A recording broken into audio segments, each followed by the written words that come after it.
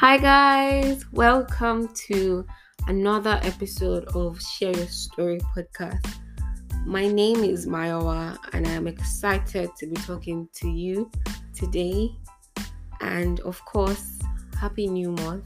I pray that the month of February ushers in goodness, blessings, favor, peace, answers to prayers in Jesus' name. Amen. So today we will be talking about the knowledge of God, and I believe that is something that is very conversant to the body of Christ. And for me, I found something really interesting that I found while studying the book of Hosea, and it's a very, very popular scripture. It's Hosea 4 verse 6, and this is God talking. It says, "My people are destroyed for lack of knowledge, because you have rejected knowledge. I also reject you as my priest. Because you have ignored the law of your God, I will also ignore your children." It's popularly said as, "Oh, my people perish for lack of knowledge." Hallelujah. Hallelujah. Knowledge. And for context, the knowledge here is the knowledge of God. Wow. While studying chapter 4, it was a lot to discuss. There was a lot to talk about. But this verse stood out to me so strongly. At the time, I didn't know it was the popular scripture of "my people perish for lack of knowledge." I thought it was a different verse. So I was looking for the verse that says "my people perish for lack of knowledge," and I couldn't find it. Until recently, I discovered that it was the same verse. My people are destroyed for lack of knowledge. While meditating on this verse, the Holy Spirit told me three things about this verse. And one is that God expects us to know Him.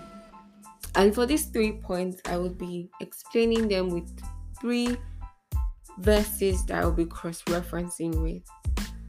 So the first one is, God expects us to know Him. God expects us to know Him. And that is Ephesians 1 verse 17 to 18. And it says, "I keep asking," and this is Paul writing to the church in Ephesus, "I keep asking that the God of our Lord Jesus Christ, the glorious Father, may give you the spirit of wisdom and revelation, so that you may know Him better." So emphasis on know. Knowledge, know can be gotten from knowledge. Verse 18 says, "I pray that the eyes of your heart may be enlightened, in order that you may know the hope to which He has called you, the riches of His glorious inheritance in His holy people." Hallelujah. It says that your eyes of your understanding will be enlightened, in order that you may know the hope in which He has called you. So there is a knowledge that God expects of us, that God expects us to know Him. It's so strong, so profound.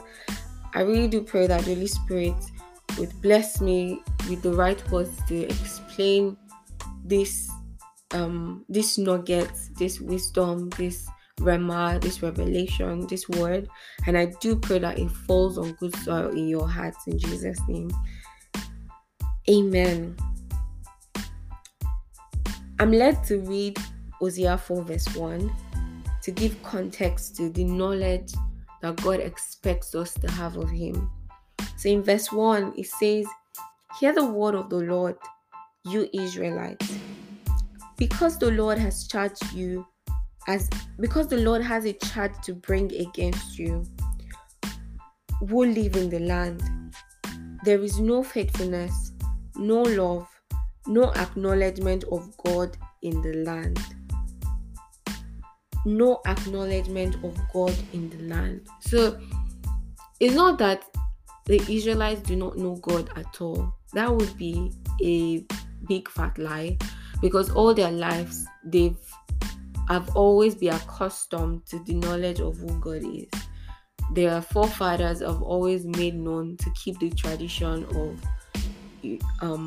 revering God. So I'm not trying to say that they never knew God. They did know God, but they did not attain the level of knowledge that God expected of them. And what is that level of knowledge? In verse 1, we can see that God was angry with them because they showed no faithfulness. So God expects us to be faithful in our knowledge of Him. When we know God, it shows in our actions, it shows in the way that we behave, it shows in the things that we say, it shows in our lifestyle. And one of the lifestyle of people that know God is to be faithful in all their dealings. Faithful in the things that they say, that's in their promises, faithful in their relationships, faithful in their business, faithful in their studies, faithful in their relationship with God ultimately. It says in verse 4 that there is no love. So there is, God is love ultimately. And so to know God is to know love. We have to embody love. We have to carry love as though we carry God around us. Hallelujah. As we should actually carry God around us. And lastly, no acknowledgement of God in the land. We cannot say that we know God and we're shy to talk about God.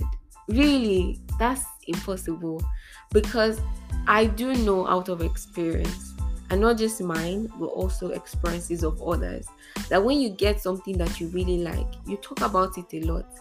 It can be a new phone, it can be a new job, a new cosmetic, even a new relationship. People talk about their new relationship a lot, and you can just see the glimmers, the smiles, the joy in their faces.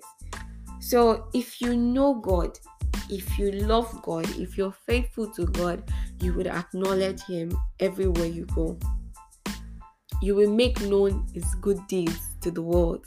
Hallelujah. And Jesus says something. He says, if you're ashamed of me, I will also be ashamed of you in the presence of my Father and the angels. So it goes without saying that if we know God, we will love Him, not just in our private corners, but not just in the secret place, but also in the open space. Amen.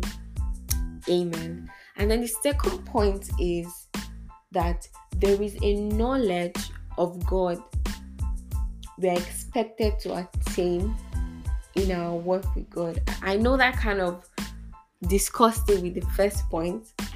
The first point is God expects us to know Him, so we're supposed to know God. And the second point is that there is a knowledge of God we're expected to attain in our work with God. I think I've spoken about both together, so I will not repeat it again. But I would like to read a scripture that talks about, knowing God and the level of knowledge of God that we're expected to attain. And that is Colossians 1, 9 to 10. Colossians 1, 9 to 10. And I read, so we have not stopped praying for you. And this is NLT. So we have not stopped praying for you since we first heard about you. We ask God to give you complete knowledge of His will and to give you spiritual wisdom and understanding. I'll repeat this again. So we have not stopped praying for you since we first heard about you. And this is Paul talking to the church in Colossae. We ask God to give you complete knowledge of His will and to give you spiritual wisdom and understanding. Verse 10. Then the way you live will always honor and please the Lord. Hallelujah. Amen. And your lives will produce every kind of good fruit.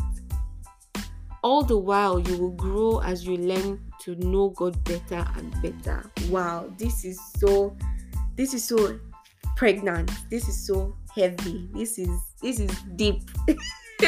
This is so deep. And we're going to unpack this. The second point says that there is that God expects us to attain. And I mentioned earlier that it is not as though the Israelites did not know God at all. So it's not just about knowing God. There is a place where you know God, and God does not expect you to dwell on that level of knowledge of Him. He expects you to grow, keep on growing. I'm going to go back to Ephesians. In Ephesians, Paul said something. He says that you may know Him better. And we know that better is the superlative word for good. It's good, better, best. And for something to be better, it means it must have been good. And it has grown to be better. It has grown to improve. There is an improvement in what it used to be, from what it used to be. And in Colossians 1, 9-10, Paul is also talking about them having a complete knowledge of God's will. And in verse 10, he says something really, really outstanding. He says that the way you live will always honor and please the Lord. You will produce good fruit. Most importantly, you would grow as you learn to know God better and better. So in Ephesians is knowing Him better. In Colossians is knowing Him better and better. So it's like attaining a best level of the knowledge of God. So it's good, better, best. So it's attaining that best level, that super level of knowing God. Hallelujah. Basically, what this is saying is we can't keep dwelling on the knowledge that we have of God. Do you remember that there's a part in the Bible that says that when we came to Christ, we're like babies. We were taking spiritual milk. But when we're expected to grow and eat meat and even break bones. Praise the Lord. So this speaks to that scripture that apart from knowing God, which is quite good, we need to keep growing in our knowledge of God. We need to keep growing to know the will of God so that we can live a life that always pleases God, that honors God, and a life that bears fruit in every season. It's so important that we bear fruit in every season. It's so important that we bear fruit in every season. And this was the issue that God had with the Israelites in Hosea 4. And the last point, praise the Lord, is that if we don't know God, like if we do not know God, if we do not come to the knowledge of God, we perish. And we are destroyed like the heathen. We're destroyed like the heathen. Is it heathen or heathen? Well, you get the point. We're destroyed basically. And it's scary. It's really scary. But there is no fear in love. Hallelujah. But that if we don't know God, we perish. And that is what Hosea 4 verse 6 is talking about. It says, my people perish. My people are destroyed for lack of knowledge of God. And you know what's sad and scary about ignorance is that it's bliss. You don't know that you're ignorant. Like, you're ignorant because you do not know. And so because you don't know, you really don't know. Right? Like, you really don't know. And it's scary because you're confined to the world that you only know. You're in a state of being myopic, or you're in a state of myopia, right? You're just short-sighted. You can't see beyond the bubble that you exist in, and that's really scary. That's really scary. I really pray that we continue to grow in our knowledge of God and in our work with God. I honestly do pray that we know God more, not just for the outlook of being a good Christian or for the accolades or for any other kind of thing, but I sincerely do pray that we genuinely know God. And the last scripture that we'll be reading today is 2 Peter 1 verse 2-3, and it says, grace and peace be multiplied unto you through the knowledge of God and of Jesus our Lord, according as his divine power is given unto us all things that pertain unto life and godliness, through the knowledge of him that hath called us to glory and virtue. Second Peter talks about the opposite of perishing and the opposite of being destroyed. He talks about grace, he talks about peace, he talks about multiplication, he talks about the knowledge of God and the knowledge of Jesus Christ, our Lord and Savior. He talks about the divine power of God. He talks about eternal life and godliness. He talks about glory and virtue. These are the opposite of death. These are the opposite of destruction. These are the opposite of ruin that ignorance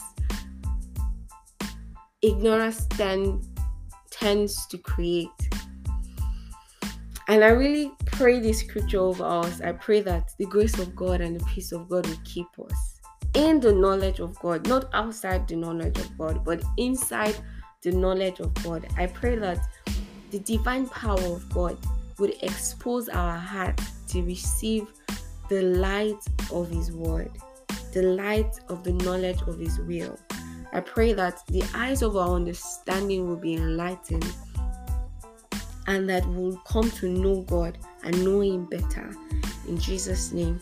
And just like Christ said, I pray that our heart is good soil so that the knowledge that comes through the word of God falls on good soil and germinates and produces and buds into multiple fruit in the name of Jesus. I pray that we bear fruit in every season. I pray that we live a life worthy of praise, worthy of adulation, worthy of pride in God, that God will be able to boast about us just like he was able to do about Job. I pray that we're strengthened in his glorious power and that we're filled with joy and we're in a constant state of gratitude. In Jesus' mighty name I prayed. Amen. Amen. I pray that the word of God will keep you in this month. I pray for answers to prayer. I pray for favor like a shield over you. And I pray that this month will be better than January in Jesus' name, because God promises that the latter will be better and greater than the former. In Jesus' mighty name, we've prayed and studied together. Amen. Love you so much. Stay blessed and talk soon. Bye.